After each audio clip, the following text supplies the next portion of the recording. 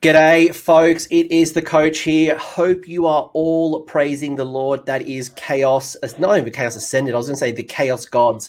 We are talking all things Legion of the First Prince. What is that?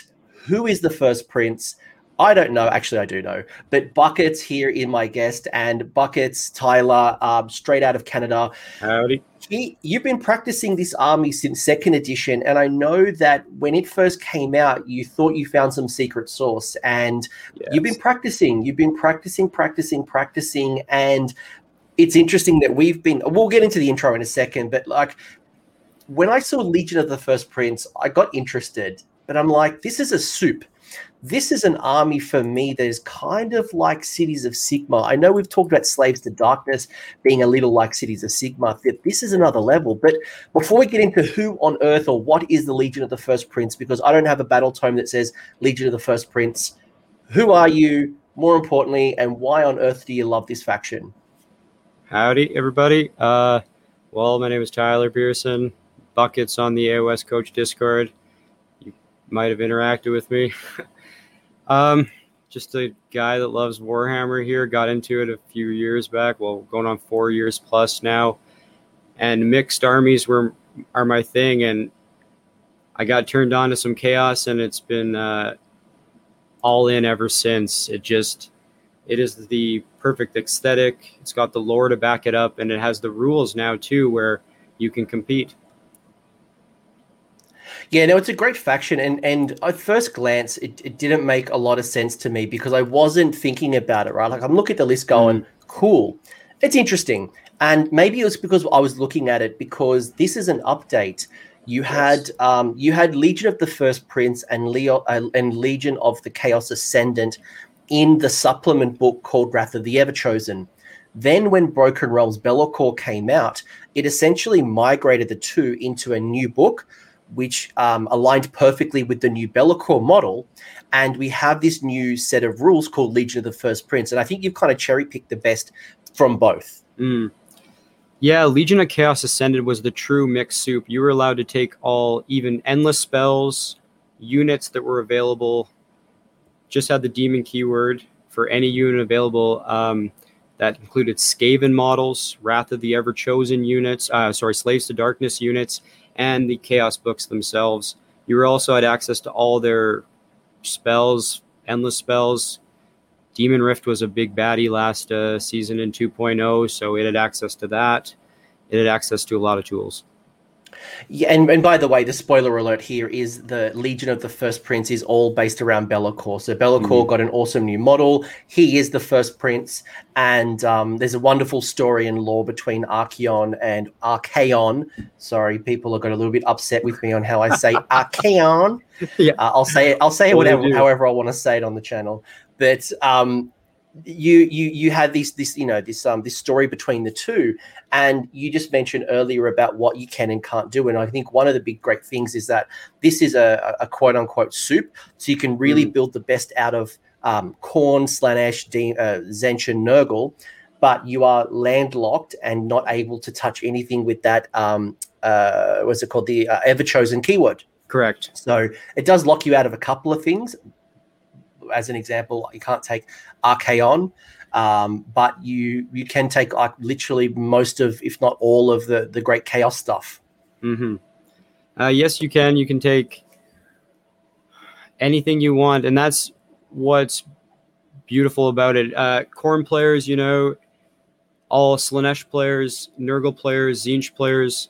Sometimes there's a little bit of maybe a rivalry between the gods and stuff, but here it's all about doing the First Prince's bidding here, so we all come together. If people aren't privy to it, the FAQ that came out removed Everchosen keywords, and we also lost the endless spells, so you're playing strictly with the 4 books of chaos here and Be'lakor. That is all you have access to in terms of units. So all you Slaves to Darkness fans, I'm sorry. Sorry, not sorry. But it reminds me a lot of, I think it was 7th edition Warhammer Fantasy Battles, where they actually split up chaos. I don't know if, for people who aren't from the old school like me, Chaos used to not be separate battle tomes. They actually used to be a combination, and they actually brought out Chaos Mortal, or it used to be called the Warriors of Chaos, and then you had the Demons of Chaos. So what you've essentially done is you've actually now got this ability to bring in the best of both worlds. If you want to run in Plague Bearers and Pink Horrors in the same list, you want to run a Khorne Demon Prince with Kairos Fate Weaver. If you want to run, like, there's so many weird combinations that you would never traditionally see. So what I love about this is it allows you to take a different view to Chaos, and especially if you're thinking about maybe painting a few different models and you want to try it out, you know, you can start that collection and either tap into it or just have enough of like a little ally pool or a combo pool. Yeah, and one of the great things about this book is it gives it some certain tools that the original Chaos books don't have. If you're a Khorne player, you've always missed a 6-up after save.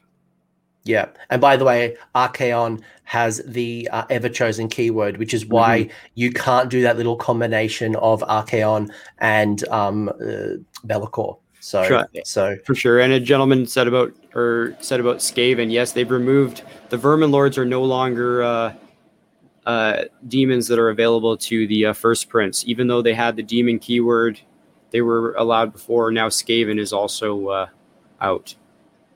Yeah, but so yeah, let's you know, like we're kind of getting into the weeds a little bit here, Bucket. So I might take a little bit of a higher level for you and just find out, what have you found so far in third edition? I think for someone who's gone from second to third, what's your learning so far? I've learned that a 6-up after save all the time is great, and that's what we get in Legion of the First Instance. If you were a demon army that didn't have that before, that's a new tool that you have access to in Legion of the First Prince, which is all-time 6-up after save.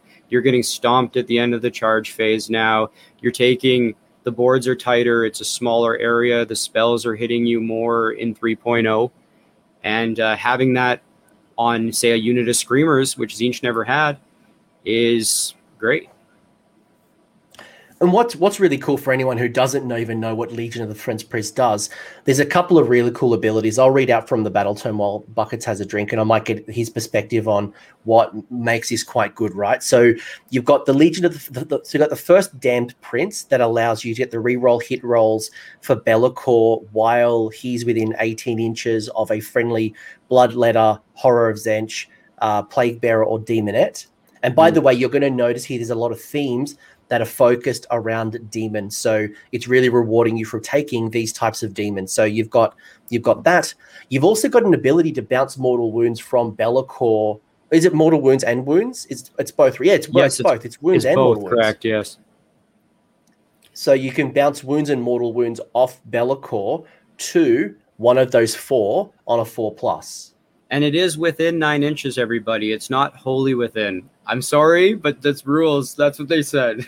It does say within. So unless it's an FAQ we're missing, but being able to like make Be'lakor an absolute tank, have this screen of bodies that he's able to shrug off wounds, and then you're able to use things like Emerald Life Swarm, use the heroic action to heal. Like, taking down Be'lakor is a big task. True. Very big task. He's a big baddie now. He's one of those big characters. You can compare him to Marathi, Teclis. He's up there. His points might not show it, but he's a force to be reckoned with. But that's not the only thing you get. You've also got the Cursed Skies that allows you at the end of the Battle Shock phase, it allows you to roll the dice, and on a 3+, you can bring back D3 Horrors, Bloodletters, Plague Bearers, Demonettes, or Furies. So that's been changed recently. The FAQ is only for 1 Horror of Tzeentch, D3 for the other models. This is also a key in the wording in this rule, is that you can do this in both your Battle Shock phase and your opponent's Battle Shock phase. So this allows you to bring back D3 Plague Bearers in both Battle Shock phases, and then also roll for their banner in those Battle Shock phases also. And so, to what Doug has said, absolutely, Be'lakor has to be your general for that one. So yes. That if you don't take Be'lakor as a general, you can't bring back through the Cursed Skies. And you do lose out on allegiance abilities, which we'll get into more later, command traits and stuff like that, where there is some very powerful tools that you do lose out on by taking the Dark Prince as your general. You mentioned the 6-up ward save for everything that has the Legion of the First Prince keyword, which is awesome. And then finally, you've got that unyielding legions that, the end of the movement phase, pick one hero. And then how does that work? You roll 3d6 on a 10+. You can summon something: Bloodletters, Pink Horrors, Plague Bearers, Demonettes. You get to summon a basic battle line of the 4 factions: 10 Bloodletters, 10 Demonettes, 10 Plague Bearers, and only 5 Horrors of Tzeentch. This 5 Horrors of Tzeentch unit can't have any command in it. So just 5 Horrors of Tzeentch, which can be pinks, blues, brims, whatever you decide to take. But that's on a 10+ on 3d6, and one of the command traits can put that to a 9, but it's a 10+ though.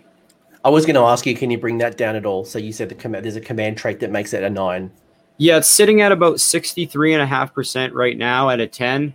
A 9 gets you up to about 75, 77, 78%, around that number, which is every turn, if you're summoning at a 75% clip at 10 Plague Bearers a turn, that is a lot of wounds.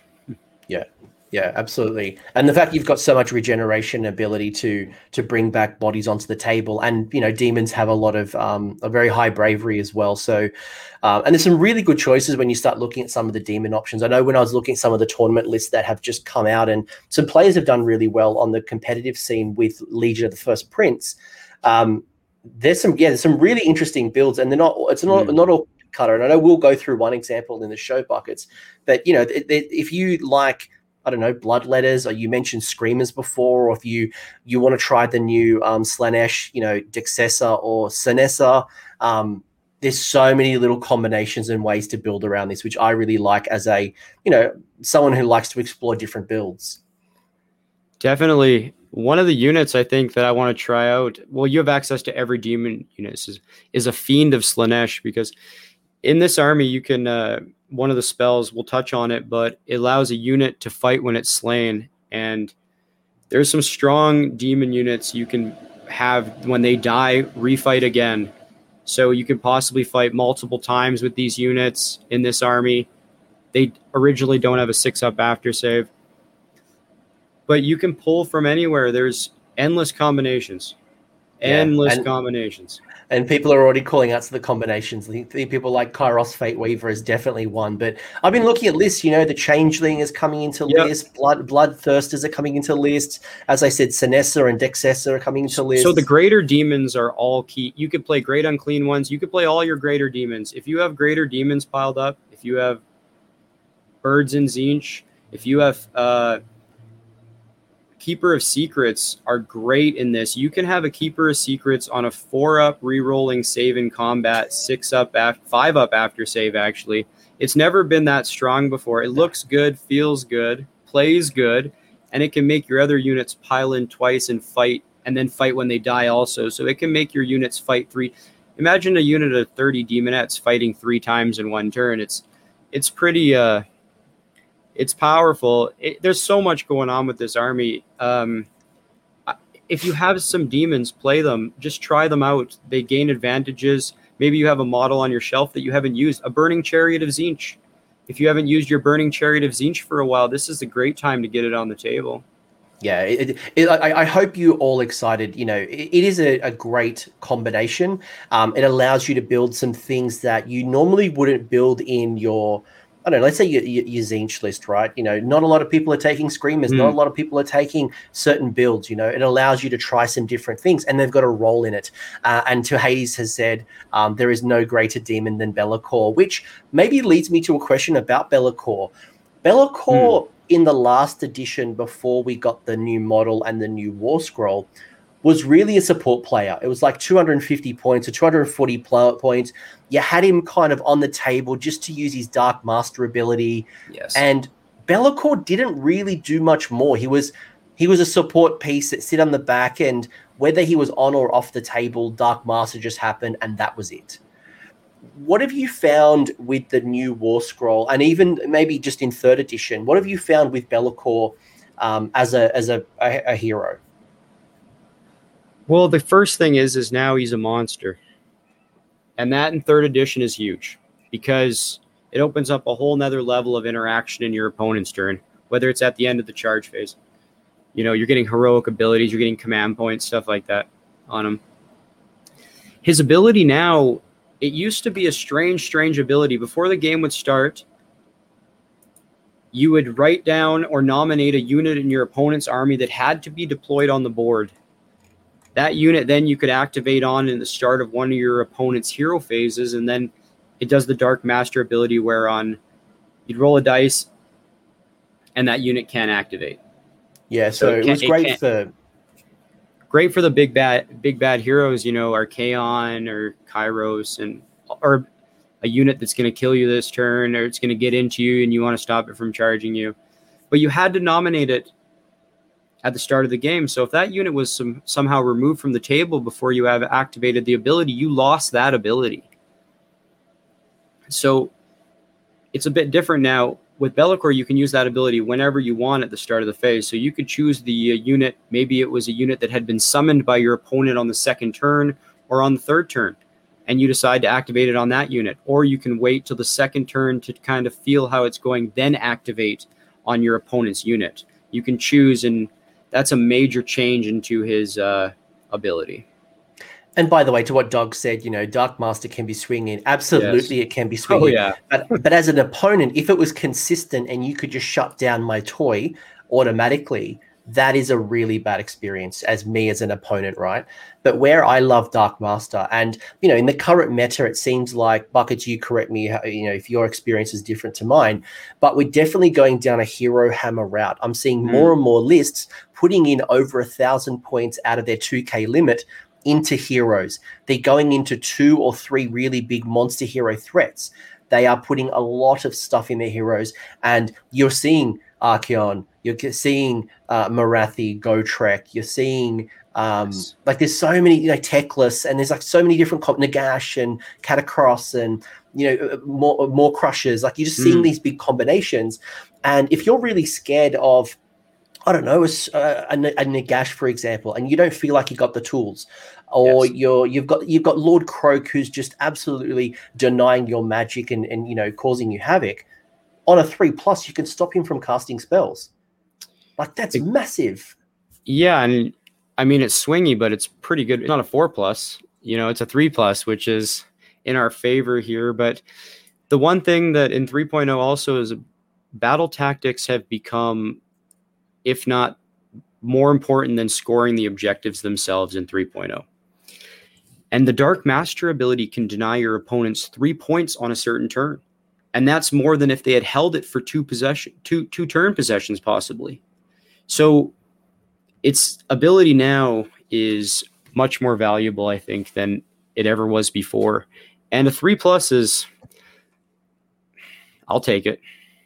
Sure, and to what Tyson said, he's fine, but he's not Archaon, and that's true. But he's also not the same point. He's also not the points value of points. He's also definitely not the points value, so it's not really a comparable. But I think it's a great ability. But and by having a smaller amount of points, I think your echo's going on a second.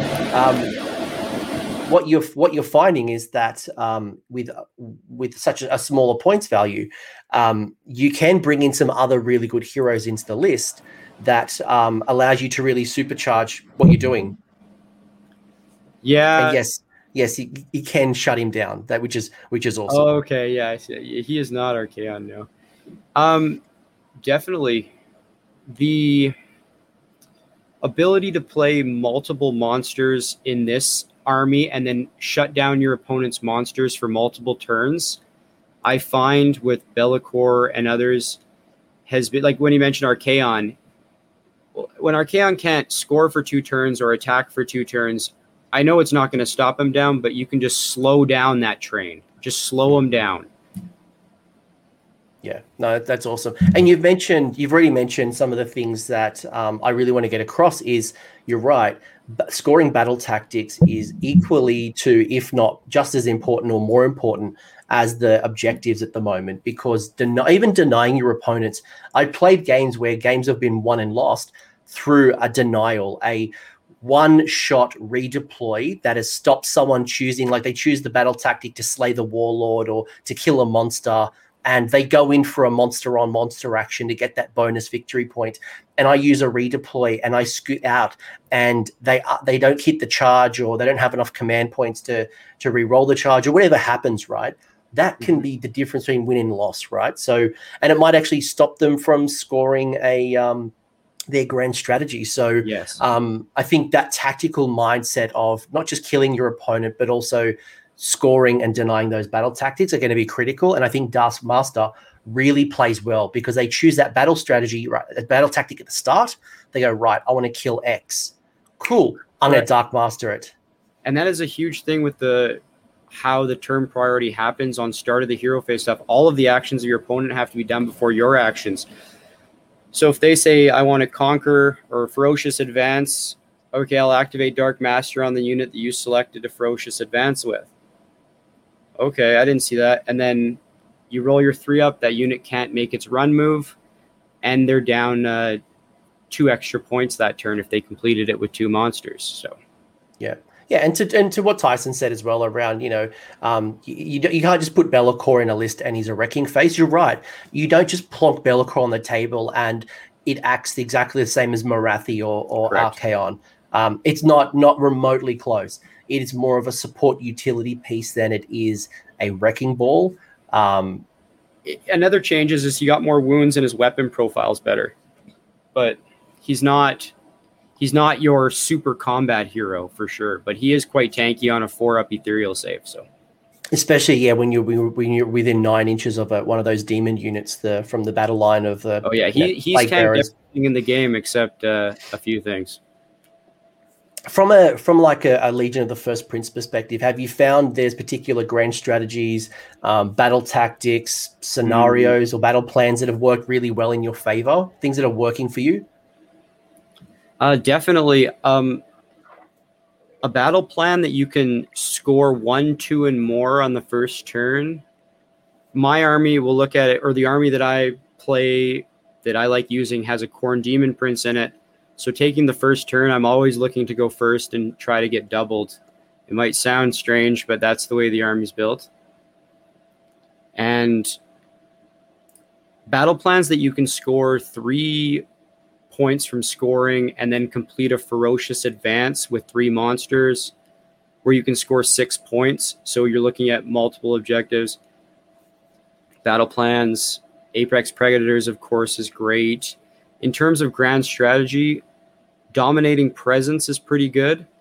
That's all your units in your starting army finish. You finish with more units of your starting army than your opponent starts with. You can do that one, but hold the line with Pink Horrors. It's pretty good. Do I need to say more? It's like having 3 units of Phoenix Guard in there. You're like, cool, take them down. I liked the old version I played, liked Prize Sorcery actually. Because Bellacor's hard to kill. Kairos, they have to choose which massive wizard they want to kill, and Prize Sorcery is tough. They have to dictate where they want to put all their damage, and if one of them survives. Well, when we played, I was playing Sons versus your Legion of the First Prince, and this was just before there was some clarity around some FAQs, but it was really, really, really tough. It took a lot of effort from my Sons to take down Be'lakor just because of the shrugging and the healing abilities. Then you add in any additional endless spells that can heal. And, that while Be'lakor might only have 14 wounds as a base profile, and some people were a bit upset because it used to be 8 and I think he had a better shrug. But then when you look at the 14 and then you add the shrugging with the demons and the healing mechanics with heroic action, you then add Emerald Life Swarm, you add any other healing mechanics that might be available to you. And that's a super tanky hero that you've gotten for under 500 points.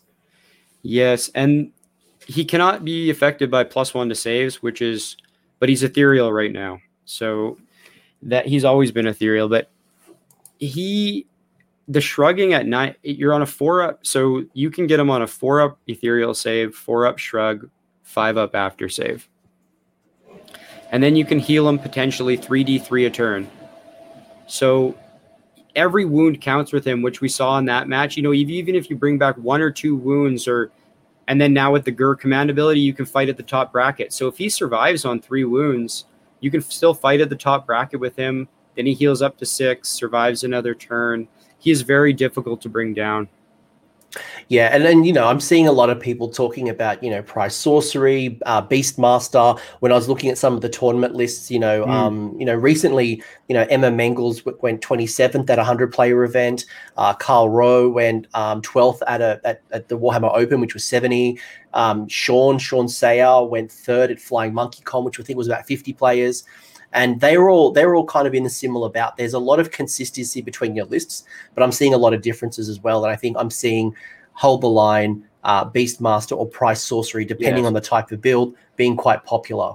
Yeah, Beastmaster, if you have 4 big heroes and you're playing a Great Unclean one, I see it put up there. Beastmaster is a very good one. It's similar to if you do Hold the Line with Gargants, where they're all battle line, and then good luck killing them. Yeah, it's a tough one, but well, from like a list perspective, like I know we're going to go into your list pretty soon, but what are your top 5 units that you'd be putting into a Legion of the First Prince list? Any particular units that are standing out for you? Maybe outside of maybe some of the things you've got on your list. Besides, of course. Be'lakor aside, you're not playing Legion of the First Prince. The Contorted Epitome from Slaanesh, I think, is the all-star unit. If you want to play that unit with a 4-fold blade, the artifact, you get 9 attacks, 5s and 6s or D3 mortal wounds automatically. It's a double caster, rerolls all casting rolls, 10-inch base move. It's a very, very good unit, and it also has a 2-up mortal wound shrug. So if you're scared, like Marathi Daughters of Cain Snakes shooting, it has a 2-up mortal wound save, and it only has a 5-up regular save. But you can give it potentially +3 to save right now, which I hope they fix. I really hope they fix the Mystic Shield because it's a bit much. But you can have that unit on a 2-up, -1 to hit, 2-up ignoring mortals. You could shoot twice with 15 bow snakes, and you won't kill a Contorted Epitome. Yeah. And it's a great unit, and it's gorgeous too. The model is incredible. Everything about that unit. That's what's great about demons is you can bring these gorgeous sculpts into your army and be like, yeah, it's part of my army. No, it's great, and it obviously leads into a lot of conversion opportunities as well. So that would be one. The Changeling's great. It was mentioned before. It used to be better because it was way cheaper. By the way, Sean's in the chat. Hey, Sean. What's up? Yeah, that is Sean. And then Sean said, "Screw you, Sentinels." And exactly right. You know, you're right. That's another shooting that the bow snake's double shooting is definitely in the meta. Sniping out heroes or really reducing units down. But yes, your Lumineth Realm Lords with their Sentinels as well are going around popping around short heroes. Minor heroes with not a lot of wounds, but boom, you can avoid that. Yeah, exactly. That's the Changeling. I used to really like it when it was a bit cheaper, just for the fact that you could activate the Changeling on a unit to have -1 to hit it, then summon from the Changeling too. It was a very powerful unit that you could deploy in your opponent's territory with a smaller board size and the points change. But that's a great unit you could bring. Horrors of Tzeentch, of course, 10 pink horrors. In this army, you can really get them coming back. Another little shout out that I might make, and Sure. Something that I fell in love with in Broken Realms. Maybe it was this book. Maybe this was Broken Realms, or at least Broken Realms Techless, was the update to Sloppity Bilepiper and the Scrivener, the Smallpox Scrivener, whatever it is, because Plague Bearers are pretty decent. They're not too bad with their natural minuses to hit, and they're just generally a good little unit. And then the Sloppity Bilepiper has just made them go Super Saiyan, and they're just a great battle line and quite a durable little hero that works well in Legion of the First Prince with all this good stuff we've just talked about. Yeah, the Sloppity Bilepiper with 20 Plague Bearers holding an objective is incredible, especially with the rate of return on the Plague Bearers, with Be'lakor being the general. You could potentially lose 10 to 12, have the chance to return D6 plus 3D3. And that's only from casting one spell, the banner roll, and then also using Bellacor's Dark Master, Bellacor's command rolling ability, which has to happen at the end of the Battle Shock phase. So that's a key wording for that too. So you do all your other pre-Battle Shock things first, which is possibly your units leaving, stuff like that. Then you'll roll for that ability. Then paired with the Demon Prince of Khorne, so you have charge and preventing pile-ins. You could control such a large area of the board. So that combination is quite powerful. Yeah, great units. Yeah, and the Bloodthirsters as well. You know, if you're looking for an absolute combat monster, as Tyson's mentioned, the Bloodthirster with the blade doing serious damage. And I think, you know, I've looked at a couple of the different lists, and, you know, Incessant Rage is definitely a really strong build. But the Wraithax, there's they all fit in quite well if you're looking for a bit of a combat monster. But I really like Dexessa and Sinessa, the two new Slaanesh like minor demons, and they're not as expensive as the Keeper, but they give you some really good utility value too. The one thing I'm looking at is the ability to cast Slothful Stupor. I think Slothful Stupor is an incredible spell, and that's in the Slaanesh lore. So if you can do one major hero, if we move into this multiple large hero meta, which I think the game is moving to, you're going to see the big baddies all over the place, and you can Slothful Stupor one, Kairos another, Be'lakor another. Their three monsters do nothing that turn. Basically, they don't. Well, I shouldn't say do nothing. They don't get to do what your opponent wants them to do, and that's what Legion of the First Prince does well. Is it prevents your opponent from doing their game plan. And that's where a unit like that comes really into hand. Yeah. Maybe just before we move on, Jeff has made a really good question. We kind of like skipped over like why it was good. You know, is there anything in particular that you really like about the Contorted Epitome? So that's from Slaanesh, by the way. Yeah, Jeff, for sure. The main thing is if you go to the artifacts of of this Legion of the First Prince in the Broken Realms Be'lakor book, there's the fourfold blade. This artifact selects one of the model's melee weapons, and you get 5s and 6s or D3 mortal wounds automatically, and the Contorted Epitome has 9 base attacks. It can also make itself rerolling ones to hit, so that's quite strong. It also has a 2-up ignoring mortal wound save, and mortal wounds at long range right now are everywhere. It's a double caster that rerolls casting, so you're guaranteed to cast your portal or life swarm without a doubt. You can avoid miscasting if you roll those double ones. But the most important thing about that unit is for pace of play. And what I mean by that is the Contorted has a very bad save, and your opponents maybe misunderstand what you can do with it. And if you charge it into combat alongside another something, you can activate the ability at the start of the combat phase. You roll 1 dice, and if you roll a 4-up, the unit cannot attack until the Contorted attacks, which will allow you then to attack with, say, Be'lakor and the Contorted into the same unit. And this can give you the potential, you know, of the D3 mortal wounds plus combat damage at -2 rend, which both units have. So that's what we're looking for with that model. Yeah, so you could really reduce the amount of attacks going into the Contorted Epitome by choosing another unit, going into that unit, and then hopefully you've done enough damage that the threat is significantly reduced compared to some. I mean, if someone's going into Contorted Epitome, I think that they need to choose different models. I think there's some other bigger threats, but yes, there's some very interesting play with that. It's an attractive model. The Slaanesh is attractive. It's people want to go near it. It's the casting ability is quite good too, and it's not too expensive. But I think the point it went up. It went up over, I think it went up 45 points with the points changes in 3.0. With all of Slaanesh, it was one of the ones that went up quite high. I think the beautiful thing is that you can tap into all of the demon stuff in Nurgle, Slaanesh, Khorne, and Tzeentch. Definitely. So you get the best of both worlds. And then as the meta adapts, and let's say, I don't know, pink horrors get changed, and, you know, they're changed for the worse, you can move on, and, you know, maybe Bloodletters become really good in the meta for some reason. Hopefully, I'm sure a lot of Khorne players are hoping and finger crossing.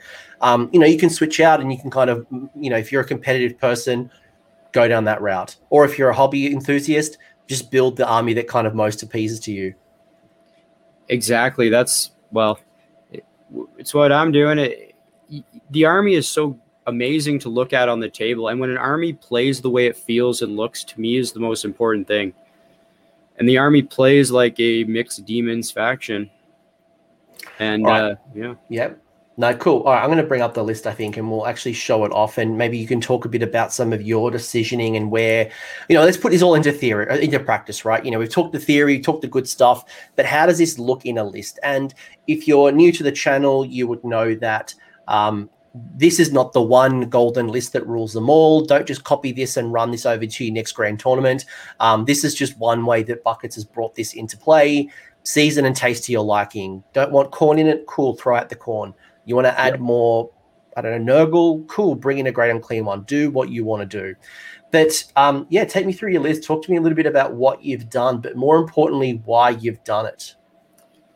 Okay, well, this list has been designed partially for some events that are coming up too, but also it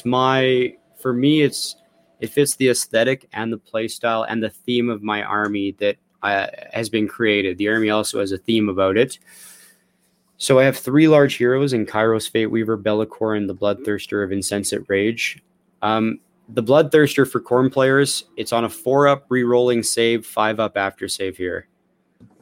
And that is a tanky Bloodthirster. It's my general, which gives me the 5-up aura, which is the Ruinous aura. Now that's only wholly within 8 inches, but still quite good.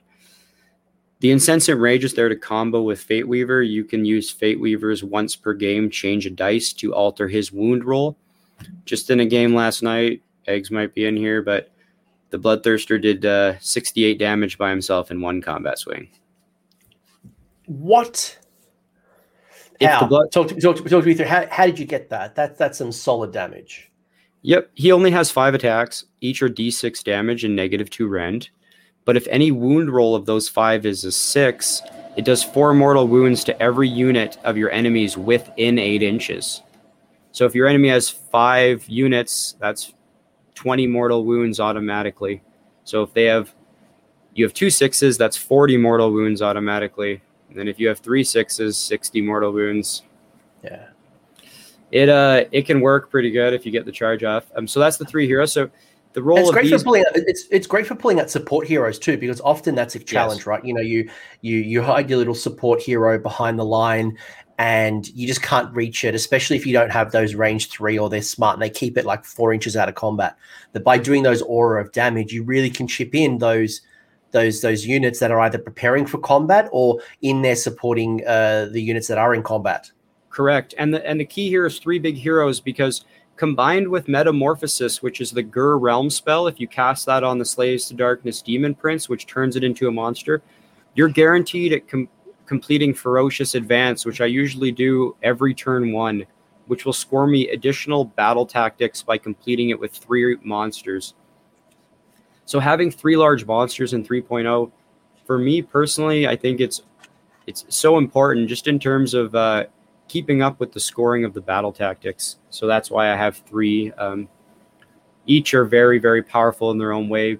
Kairos, for you, that he doesn't really need an introduction. I don't think he's... Before we move on to Kairos, can I just ask you... I want to talk about Kairos for a second, but before I do that, one of the other rules that I think most people have forgotten about, I haven't really seen it very often, is the Feral Roar. So that's a command ability while we play in Gur. That allows you to fight at your monster's top bracket. So you are fighting essentially as you've been undamaged. Mm-hmm. I imagine that works really well with the Bloodthirster. Definitely, he has a damage reduction. Those mortal wounds go down. He doesn't lose many attacks because he only has 5, but you can get down to only 1 mortal wound on a 6 to wound. So then he's not as scary because he's only 4s to hit, and he hits quite poorly, but he does get rerolling 1s to hit on the charge. But he doesn't hit very well. So the gentleman in the chat here, Sean, which we talked about his list performing well, he has 2 Bloodthirsters to reroll those hits. Those are options you can do, but you're correct. The Gur command ability, which is easy to forget because it's very easy for me anyway. I'm a monster guy, so I'm used to things like my Loon Boss or Mangler Squig being damaged enough that it's fighting at its lowest profile. But anyway, especially if someone targets your monster and you're a real combat monster and you need it to fight at the top of the bracket, the only problem with that ability is it's at the start of the combat phase. So you'd have to choose either to fight at the top of the bracket or use all-out attack or all-out defense. You couldn't use them both. So it might work well with your finest hour, but if you need the +1 to hit, you're going to need to make a trade somewhere or find a +1 from some other source. Where it really works well is something is where you cast the Legion of the First Prince spell, which is fight when you die. So you can fight at your top bracket with your Thirster first, and then if he gets killed, he gets to fight again when he dies at his top bracket. For what, 300 points? 280, yeah. It's good value. Yeah, it's very good value, yeah. Another theme of this army is value for sure, but so that's the Bloodthirster. Sorry, Kairos is where you want to go next with this? Yeah, you started talking Kairos, and then when we get to that, I can't wait for you to talk about the Demon Prince, because I played it in 2nd edition, and it was solid. Like 2nd edition Khorne Demon Prince was good. 3rd edition Khorne Demon Prince is off the charts. And yes, we're not forgetting about the summoning. We're definitely talk about summoning. But just like from these models alone, like that Khorne Demon Prince and that aura is just chef kiss. Oh yeah. It's, and with redeploy, we'll talk about that, but it gets spicy for sure. With Kairos, his ability that you bring him for basically is his unbinding and casting. This army has very poor casting. Legion of the First Prince only gets 1 lore spell, and we have no bonuses to any casting. And there's a lot of good wizards around right now. Yeah. And then his once per game dice ability, like you said, paired with the Demon Prince or paired with the Bloodthirster of Insensence, Rage, Wound Roll, it allows me to change 1 dice roll of my opponents once per game. So I can change a charge roll, I can change a run roll, I can change a hit roll, save roll. And Buckers did that to me, the jerk. We played Garkins. I was going for this long bomb charge, and we'll explain the long bomb charge. It wasn't that big of a charge, but because of the Khorne Demon Prince, it became a long bomb charge. I think it was 3.1 inches or something. Yeah, and you went, no. You went, no, it's not happening. Yeah. It's, yeah, we'll touch on that, Jeff. But the Kairos dice paired with the Demon. So the Demon Prince, how he works is for 1 CP, everything is, yeah, correct. This, your opponents have run and have charged, which is extremely powerful against combat armies. Shooting armies, not so much, but it is what it is. Yeah. With Kairos, so even if they have a 3-inch charge, they need a 6, but you can change that 1. So if Archaon's about to charge you with a 6-inch charge, he rolls 1 and 1 6. You change 1 to a 1. It's a 2-inch charge. Now Archaon's not fighting you that turn. And he didn't fight you the turn before because he was Bellicord potentially. And he didn't fight you the turn before that because he was Bellicord for their double turn. And that's where it really starts to pile up. The control of this army is utilizing those tools. In addition to when you start doing things like redeploy, so you start going in for the charge, you've got the Khorne Demon Prince aura, an opponent that goes for that 3-inch charge, they do the best they can to get into the charge, which still is a hard when you're in that aura.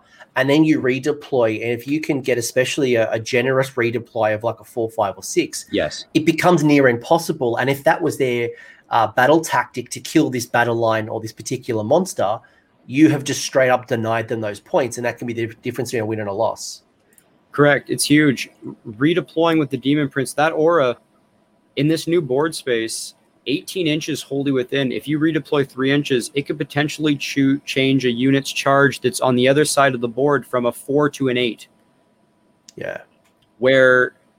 And they can only use 1 reroll now in, Paul, yeah. And a really good point from Aussie. So this happened in our game, right? So I had a Mega Gargant going into charge. I think it was your Bloodthirster. I couldn't remember what I was trying to charge with you. And I was under the aura of the Demon Prince. So and you used Kairos's ability to re-roll my dice, I think it was, or you manipulated my dice, and because you had done that sequence, it meant I couldn't use a command point to re-roll a charge. Correct. Because you can't re-roll a re-roll, whether it's myself or my opponent making me re-roll.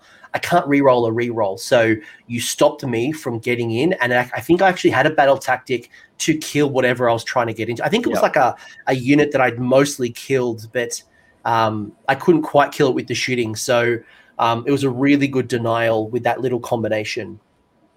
Yeah, correct. It's been, and where it's quite taxing with going first, which this army really wants to do. You only start with 2 command points.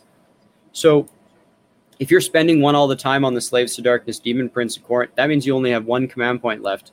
And now with the run roll, you can only, that 1 command point is so precious because, so using that heroic action on the Slaves to Darkness Demon Prince is usually my go-to on Legion of the First Prince's turn, is that 4-up.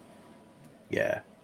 Just so I can start that if I can't. And then, And I think because as well, like correct me if I'm wrong, but your type of list isn't, from a heroic action point of view, you're probably using more of the healing than you are trying to generate the extra command point. Is that kind of the way you use your list? I always want to try to generate the command point on the first turn, of course. And then after that, I love healing Bellicor. When you can heal him and then hit him with Life Swarm and your opponent put 1,000 points into him, and then you re-heal him back up, that feeling is a good feeling. Especially if your opponent unbinds or dispels the Life Swarm in your turn, it'll then mean that you can't summon it that turn. So you need another source of healing, which is where the heroic action can really come into play. So while Correct. The Life Swarm is really good, a smart opponent will not unbind it in their turn. They'll unbind it in your turn, stopping you from the resummon.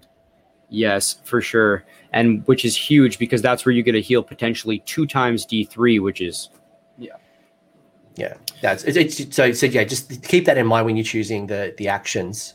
Yeah, and the spell there, that is the spell we have, which will be a unit wholly within 12 inches for both of those wizards, and that's fight when the unit is slain. So yeah, and there's some really good options if you want to go into the magic casting side, right? You bring in more spell casting. Tyson's mentioned the blue scribes. We've talked about the spell portal, which might allow you to get a bit more threat range. It's probably not the style that you're building around, but you can go down that route.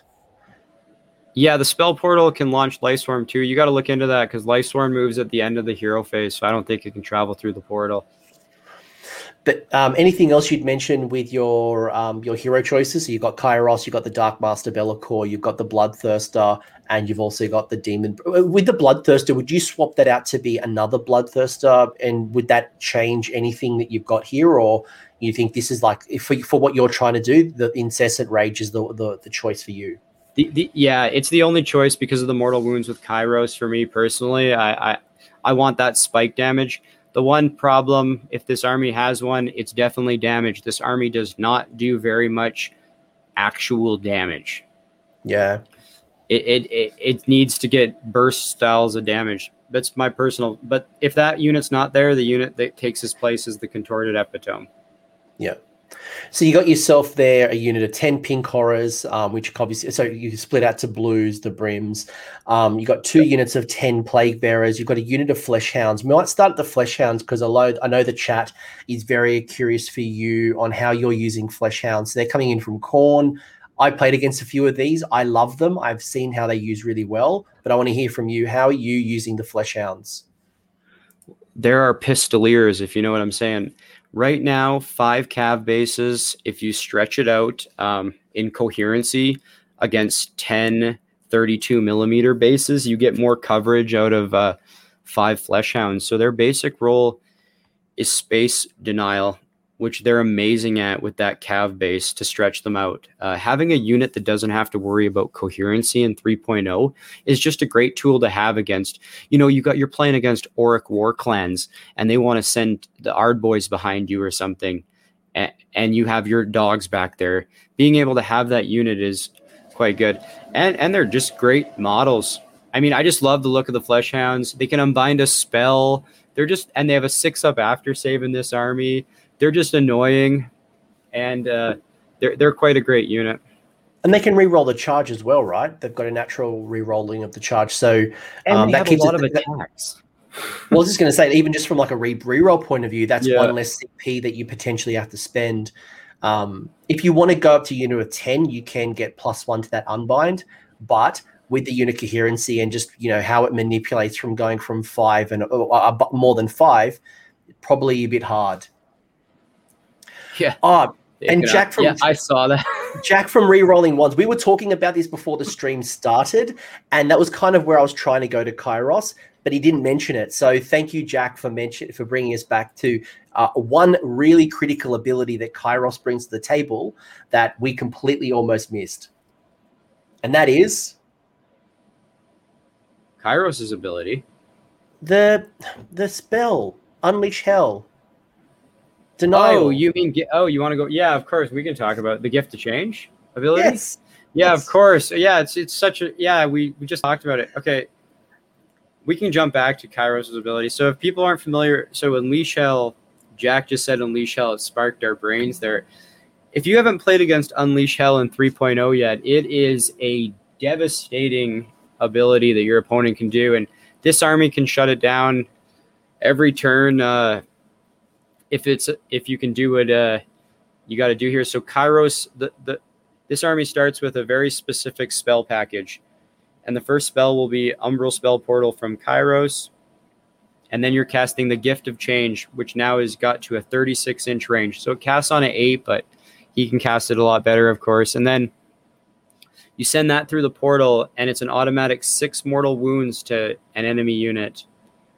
If one of those models dies, you set up a spawn within 3 inches of that unit, which will then turn off Unleash Hell in the following charge phase. Cool. So for anyone who doesn't know what Unleash Hell is just yet, Unleash Hell, basically your opponent can shoot you when you're making a charge. So they can, if they've got a really good unit of shooting, that does cause -1 to hit from that, but they can shoot you. So it can really degrade what gets into combat. But what Buckets is saying here, and assuming that Kairos hasn't taken any damage, that 6 does degrade depending on the profile. Mm-hmm. It goes down to it's not always a 6 until the end. It will degrade. But if you're able to pull out at least one model, you replace that with a Chaos Spawn, a Zench-marked Chaos Spawn. And because it's now engaged into combat, you can't use Unleash Hell. So you're free to charge other units into that unit, and it can't use Unleash Hell. So it's a great denier for Archanaut Company, Lumineth Sentinels, Free Guild Handgunners, like anything that's got a lot of damage output in the shooting phase. An interesting thing too about the spawn underneath the new, it counts as 2 wounds on a objective, which is interesting, because if you have 10 battle line against their 10 battle line and you were somehow able to get a spawn and then retreat it onto that objective, you'll be able to score. Maybe they had more than 10, maybe they're playing something else, but you can do a lot with that spawn. You can block with it, but it has 2d6 movement, so don't count on it moving too far. And it's a great way to deny some of the current meta builds, which is Lumineth building around lots of shooting or snakes. Definitely. So especially like the double shooting in Daughters of Cain bow snakes, you can lock them into combat and they can still fight, but it's really good. I can't stress enough, if you haven't tried the combination, it's a great combination. It's very strong, yeah. So you got your Flesh Hounds. They're five models. You can avoid some of the coherency stuff. Good unbind, good speed. They can re-roll the charge, which makes them just really more consistent. Your Plague Bearers come at -1 to hit. They're all demons, so you're getting Bravery 10. What else are Plague Bearers bringing to the party? I was always running 2x10 pinks and 5 dogs, but I found that my pinks sometimes would just hold an objective for the whole game, and it was a waste of the points. So I just wanted some more good bodies, and at 10 for 110, Plague Bearers are pretty much the value you want. -1 to hit, 5 up after save. You can bring them back at a crazy rate. Your opponent removes 6, you bring 6 back.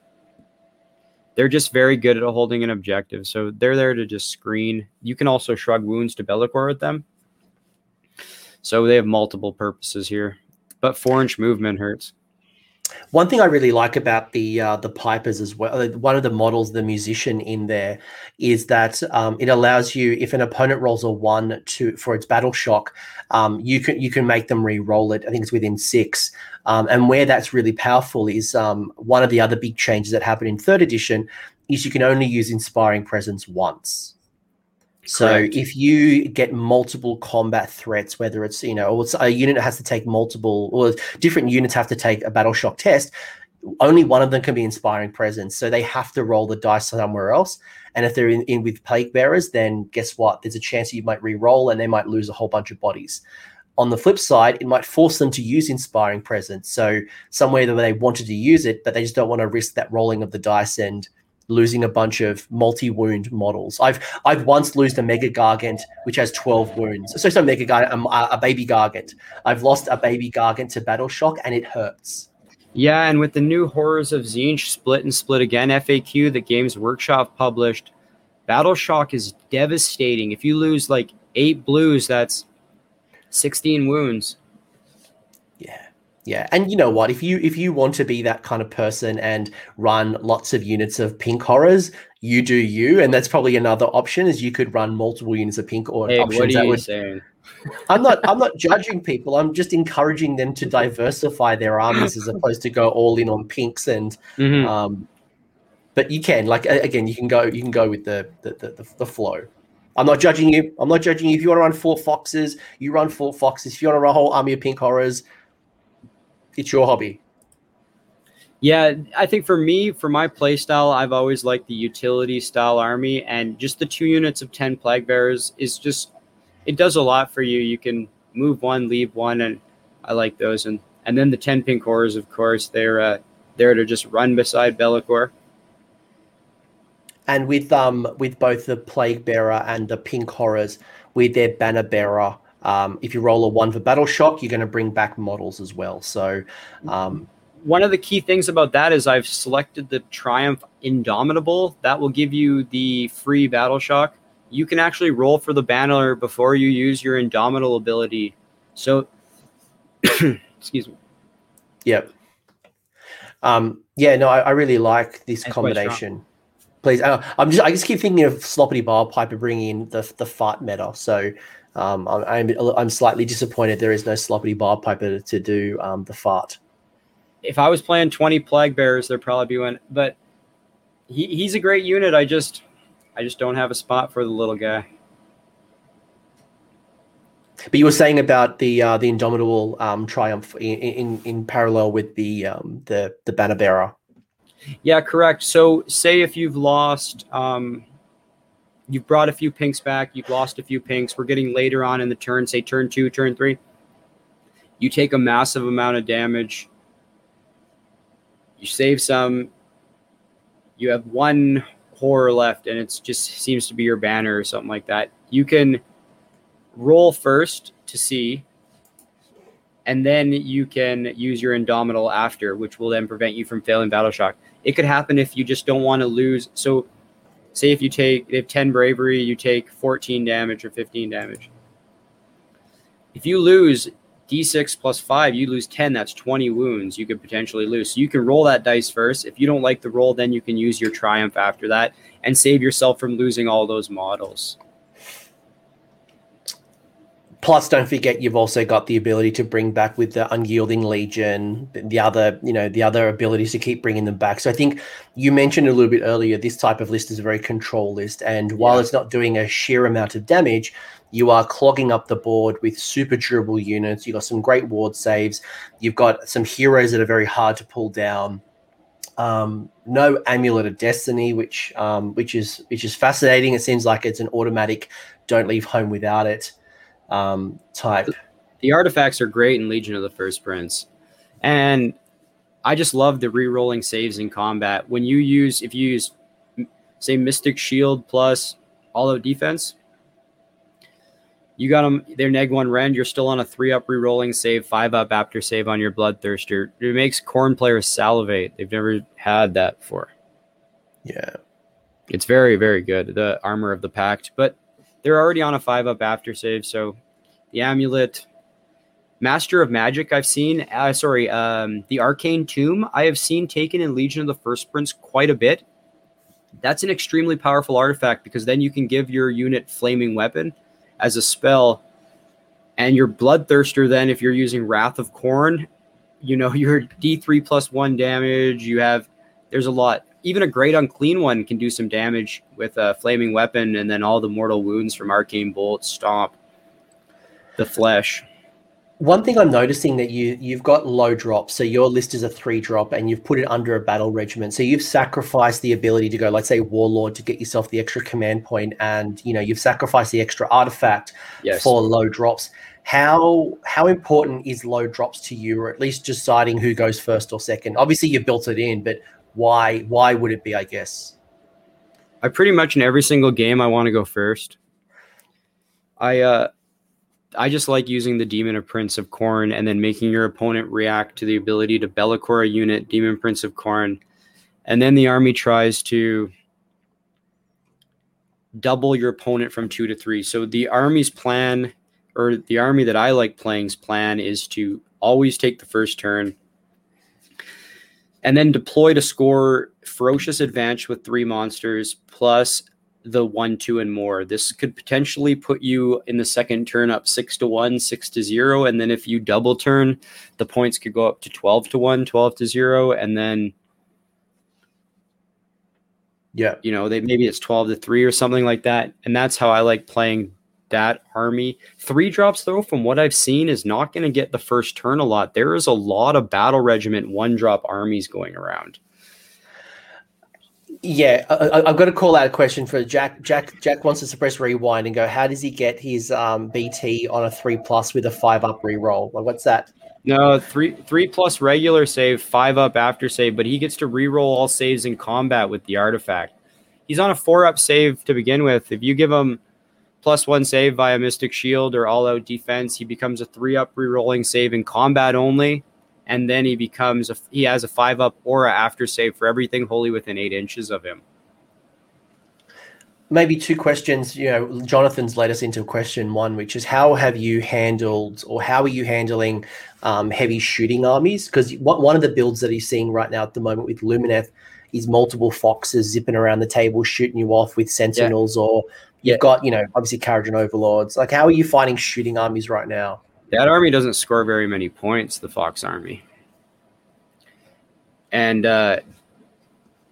you can have 0 models at the end of the table and still win in this game. It's not...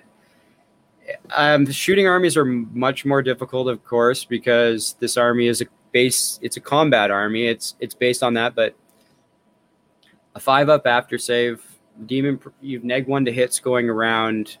The only thing to kill Be'lakor, one of the only things, was a Tempest Die army he had to put an Ironclad, 20 Iron Drakes, and Strike of Eagles spell, plus the Hurricanum, plus something else into him to kill Be'lakor. And he died by like 2 or 3 wounds overkill, and he put all that in.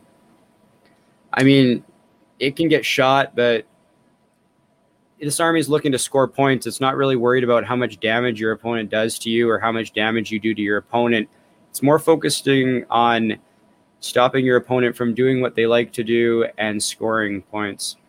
And I guess you got the durability as well and the healing potential, and just your army's a lot more durable, that it can't be picked off by things. I mean, it's harder to pick off your key characters and support troops.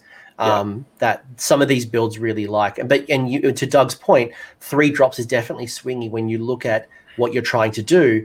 But unfortunately, there is no way to bring in something like Kairos, Be'lakor, and a Bloodthirster into a battalion. Like, it's just unfortunately the trade-off, and I think the list is better off having them than dropping them off, going into minor characters that are under 10 wounds just to fit in a 1-drop, because I think you just lose so much more. Yeah, and your opponent doesn't want to get doubled by this army. If they go first and then you summon 50 wounds of Pink Horrors in your double turn, plus you control the board, I mean, then you have your Be'lakor for their potential double turn coming up, plus Kairos' dice. Then your opponent doesn't get to do what they want to do on turn 2 and 3. And shooting that's is tough, though. And that's another good point. Your Flesh Hounds could go in and do to work with Unleash Hell as well. So if you want to, that's a very good point. So if you didn't get off the Kairos spell, or unfortunately, one of the things with Kairos' spell that I don't like, well, I like as an opponent, but for you as a player, is once he degrades for the first time, he goes from a flat 6 damage to a D6, then to a flat 3 to a D3. So unfortunately, between the flat 6 to flat 3, when you roll that D6, it could be a 1. Yeah. And so unfortunately for you, if you go for, and I guess depends on like if your opponent has multi-wound heroes or units, let's say it's a Stormcast model, that 1's just not going to cut it. So I guess we were talking earlier offline that one of the things you want to do is keep healing up Kairos to make sure that it's at that 6 or at least at that 3 for consistency, because otherwise that particular strategy gets thrown out the park. One of the key things where it was mentioned about how does that army deal with shooting armies. So say you take 30 Sentinels. Well, they have to choose their target. So do they want to kill Kairos? Okay, he can be on a 3-up with a 5-up after save, 14 wounds. He might go down. But then they're not scoring or killing your scoring unit. So then your Plague Bearers are scoring or something scoring, and you lose your 1 hero. You know, if they take some 2 turns to kill him, Kairos is 400 points, and they spend 1,000 points of shooting over 2 turns. I really like that trade. This army works really well with points exchange, where your army prevents points of their army doing things, while in turn it absorbs a lot of their opponent's points actions. And that's how I kind of look at this army is where is my opponent's major points going to go into my army with? Are they going to spend 1,500 points trying to kill Bellicor for 2 turns? If they're going to do that, then they have 500 points of their army not doing very much. And just as important, the battle tactics. So if people are trying to slay the warlord, destroy your battle line, broken ranks and things like that, I think one of the things that maybe I underestimated you when I went in with my Gargants was just the amount of damage you could take. So if I look at your units and go, right, I think I could kill this hero, this monster, it's X amount of wounds taken. I feel like this turn I can do it. Because of the durability, because of the shrugs, because of certain things, it's not as easy as some people might think. And you've then not only denied them that battle tactic that they can't then go and score again, you've still got that unit on the table. So just a couple of things to consider. Your tactic. And yes, and we talked earlier in the show that, Dark Master is a great way to deny your opponent in that clutch moment, let alone things like redeploy. Rally's another really good one as well. If you got broken ranks, you want to rally and try to bring back, and that might reward you going into a unit of having 20 Plague Bearers, for example. It might reward you to go that route. 30 Plague Bearers in Legion of the First Prince with the Sloppity Ballpiper is probably the best anvil in the game. If Bellicor is your general, you can give the Sloppity Ballpiper the Arcane Tomb and master Arcane Tomb. Master Magic's the command one. Arcane Tomb, so he can even cast your Life Swarm for you. Where then you're bringing back D6 plus 3D3 Plague Bearers a turn, potentially, if you have a block of 30, and they cannot be piled into 5-up after save, -1 to hit.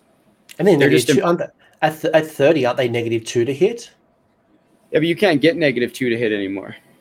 No, but you'll hit from your opponent. But if your opponent, so if your opponent has like all-out attack or some other type of benefit, you're still keeping them at that -1 as opposed to countering it at 0. Oh, yeah, they're tough to move.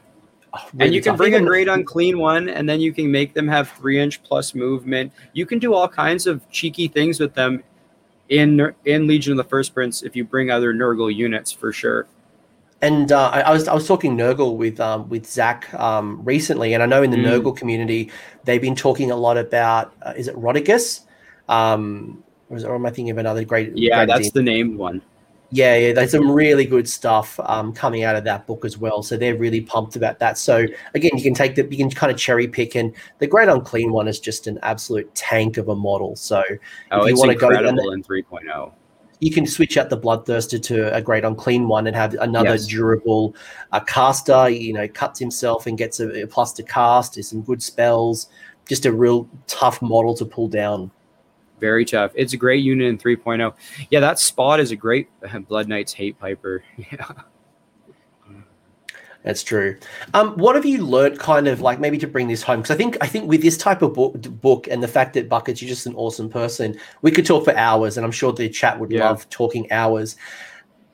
This book is so robust with the combinations, like really, like you're doing list tech for Khorne, Tzeentch, Slaanesh, Nurgle, Legion of the First Prince, and then the combinations within the book. And like, there's so many things you can do, which I love. And we could talk for hours of just different combinations and synergies and going down a more combat route. We can go down a more magic route or speed route. Like, there's just so many ways you can build around it. But bringing us home from your experience and just playing with it, and you're doing your reps, you put in so many reps into this game. What have you picked up that you've learned from your experience, from your games, from the things that you've messed up for the first time that you've said, I'm not going to do that again? Any thoughts or advice you'd give to people?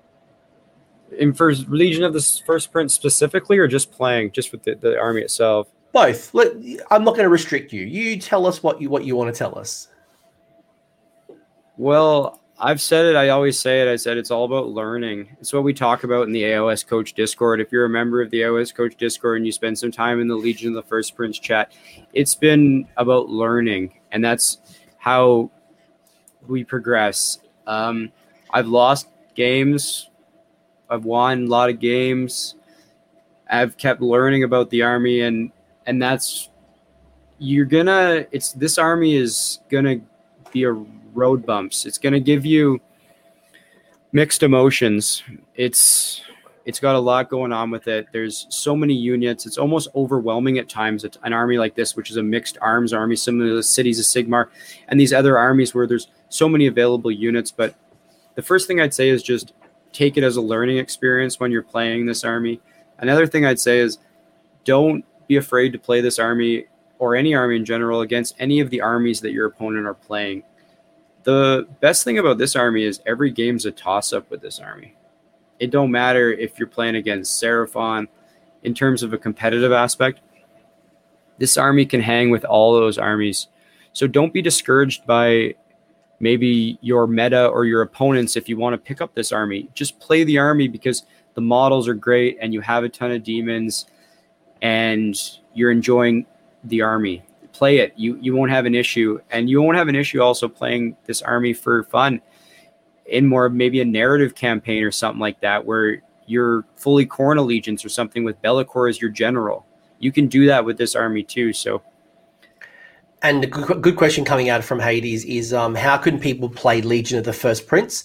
What battle tome will they need? Well, there is no technical battle tome. Where these Legion of the First Prince rules can be found is in this book, Broken Realms Be'lakor. We don't know what that might look like. It might be brought into Warhammer Plus at a later stage. So in the meantime, it is still currently available from my understanding. So grab it. And then I guess it depends on, I guess most of the rules, the other rules you need will just be in the Warhammer app or AOS reminders or, whatever it is. I don't think you need the other battle tomes buckets. You don't really need like the Slaanesh or Nurgle books, do you? The only thing you need is the Games Workshop published works with this book. It has had multiple FAQs in regards to different demon units that you may want to bring into your faction. So you're going to have all those published works to be able to fill out your army. And then also the Broken Realms Be'lakor book. You're going to need that also. All right, Jonathan's been annoying the crap out of me about Gargants the whole stream because he's a stomper. Do you think there's any place for a mercenary mega Gargant? Yeah, it's Toril. Yeah, so it's first. Okay, go ahead. Yeah. Is there a place for a mega Gargant? Because a lot of people are actually getting success. I'm actually seeing a fair few people taking mercenaries in top lists. Do you think there's a place for a mercenary mega Gargant in Legion of the First Prince? Well, to be honest, there's actually some discussion about that right now in terms of even if you can, because there's some interesting wording in the FAQ that came out with Legion of the First Prince in terms of only available units to the army. So I'm not sure if there's an FAQ that allows for mercenary companies to be taken in Legion of the First Prince. That's something that I've asked about. Other people have asked about. It's actually been an open discussion over the past week or so in that channel. So yeah. I can't answer that, John, to be honest. Right now, as rules are written, I'd have to look more into it. I haven't thought about it much, but I know other people have. I mean, Sean, who went third at Flying Monkey Con, who's in the chat saying it's questionable. Yeah. He's consistent with you right now. That right now we might need further clarity, and maybe you want to talk to your TO if that's something you're considering. And maybe the last question, Buckets, before we kind of bring it home, is there any particular units that you like to summon in particular? Yeah, Jeff, that's a really good question, because in my summoning pool, in the army I have, I got it all, man. It was brought up, Furies are very interesting. You can summon Furies with this army. And they're similar to like what your opponent's doing with a Fox. Yeah, Shai-Sin, he said, they're very interesting. You can keep them out of combat. They have a lot of fast movement. They're very annoying. Be'lakor can summon those, but if you need to get somewhere, Demonettes reroll charges. They move 6 inches, so you could potentially, if you get a double turn, they run and charge, so you can run them, move them, then run and charge them, and they can get 34 inches or something. But it's usually just 5 pink horrors. I mean, it's 25 wounds. I like 5 pink horrors. Yeah, I mean, pink horrors are just too good. If it's not pink horrors, it's probably plague bearers. I don't know if bloodletters for me would be something that I'd want to summon. I think they're probably like at the bottom of the tree. Sorry, bloodletters. The thing is, you can only summon from Legion's specific units. So if you've lost Be'lakor and you've lost Kairos, in my list, I can only summon bloodletters. Jeremy, I'm not going to go into the weeds here. I know you probably want to go into the weeds. So Jeremy's asked a question around how Rally works with pinks. Shoot me a message in the Legion of the First Prince in AOS Coach Discord. Just tag me in there, and I can sit at the computer with you for maybe 15 minutes, and we can hash it out. But what I would say, though, is there's a lot of grey with that one as well. So just go in. I think the general consensus from the TO community, and this is every event organizer is running this differently. So please don't take this with like as gospel. But most TOs are ruling it as Buckets. I might let you share it because I know you recently got a clarification. I did. I recently got a clarification. It's they're doing the max unit size for the unit would, if you have 10 pinks, would be 20 in total. And if you took 20 pinks, it would be 40 in total. And for rally, you can only rally the pinks. There's no rallying allowed. So the potential is you can only roll a maximum of 10 dice, no matter how many models you've lost. They're playing as rules are written, but I don't know if that's in other aspects, like you can use the banner and use Life Swarm still. In terms of rally, that's what they've ruled on. So that's one TO. That's one TO. It's not every TO. It's just right now. In terms, I would speak with your TO before you submit a list to a tournament. I recently found out that a gentleman that's been a great contributor to the Discord. He's been a long-time member. He's been on board, and he submitted his list. I don't want to say any names, but right before the tournament started, they changed the rules on some of the units in his army after list submission. Yeah, it's very difficult if that happens, but I mean, I suggest just reach out to your TO, send an email. I got a response right away. I mean, TOs love Warhammer, eh? Yeah, but that's just our ruling, because I know, especially with pink horrors, it's just what dice can I roll? How does it all work? I would speak to a TO, but and then just to answer Don Dale's final question, with the Verminlord Corrupt, the disappearing, and you can't get it. What are you putting a D3 mortal wound weapon on? I imagine it's something very Khorne-like, which is going to be your combat monster. It's the contorted epitome. Okay. Yeah, he gets 9 attacks base, and you can reroll 1, so it's really good. You can spike some damage. It's a good unit, so pick up yourself a contorted. But you don't. But you would, in this particular build, you would have to go to Warlord as opposed to Battle Regiment to get the extra commands. Oh yes, for this army. Okay. Yeah, but let me obviously find something that's going to have a lot of attacks to kind of ping those mortals off. But Buckets, this is, mate, we could keep talking for hours. We could honestly talk for hours, which is a good thing because it means that this type of build, Legion of the First Prince, has a lot of list variety. And I've already mentioned earlier, just events literally just happened last week between Sean, who's in the chat, Emma Mengels, Carl Roa, who have all, like, I looked at their list and they're similar.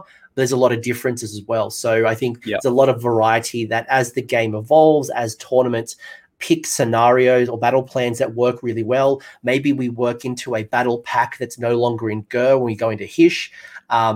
there's a lot of variety you can pull into to kind of adapt to yourself. So good, especially as a City of Sigmar player who knows there's a lot of like flexibility and variety. So yeah, you want that Hish Battle Mage on Plaza.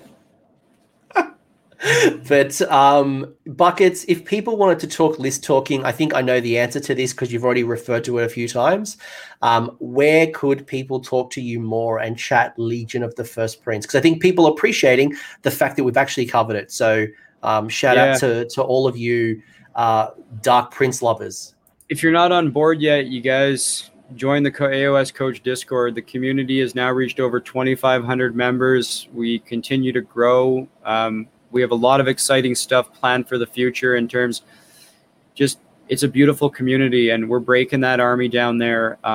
It's an extremely positive group that's been breaking the army down 24 hours a day. We're talking discussion. We're playing games. We're communicating about the army, and you can always just tag me in that Discord. I don't have other forms of social media, but feel free to shoot me a direct message.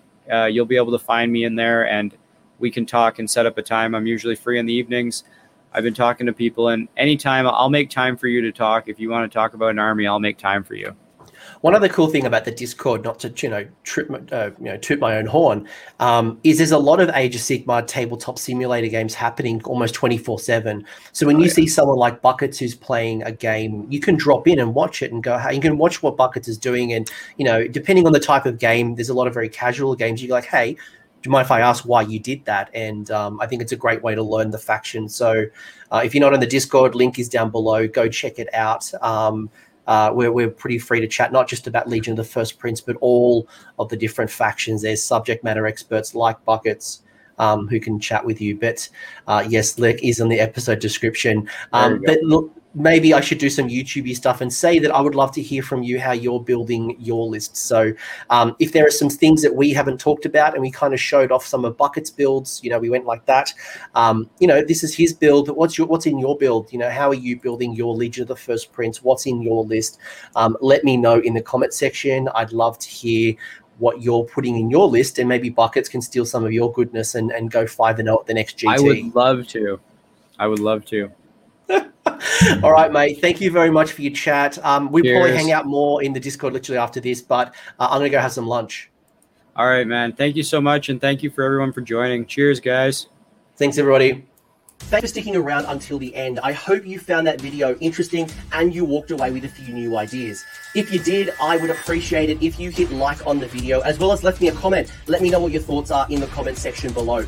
The conversation will continue over on Discord, so links down below in the episode description if you want to join the Discord and continue the Age of Sigmar conversation. I want to give a massive shout out as well to these absolute bloody legends, these champions who have continued to support me through Patreon or YouTube members. That is going directly into supporting the maintenance and the growth of this channel. So thank you very much, guys. Much appreciated. And until next time, roll more sixes.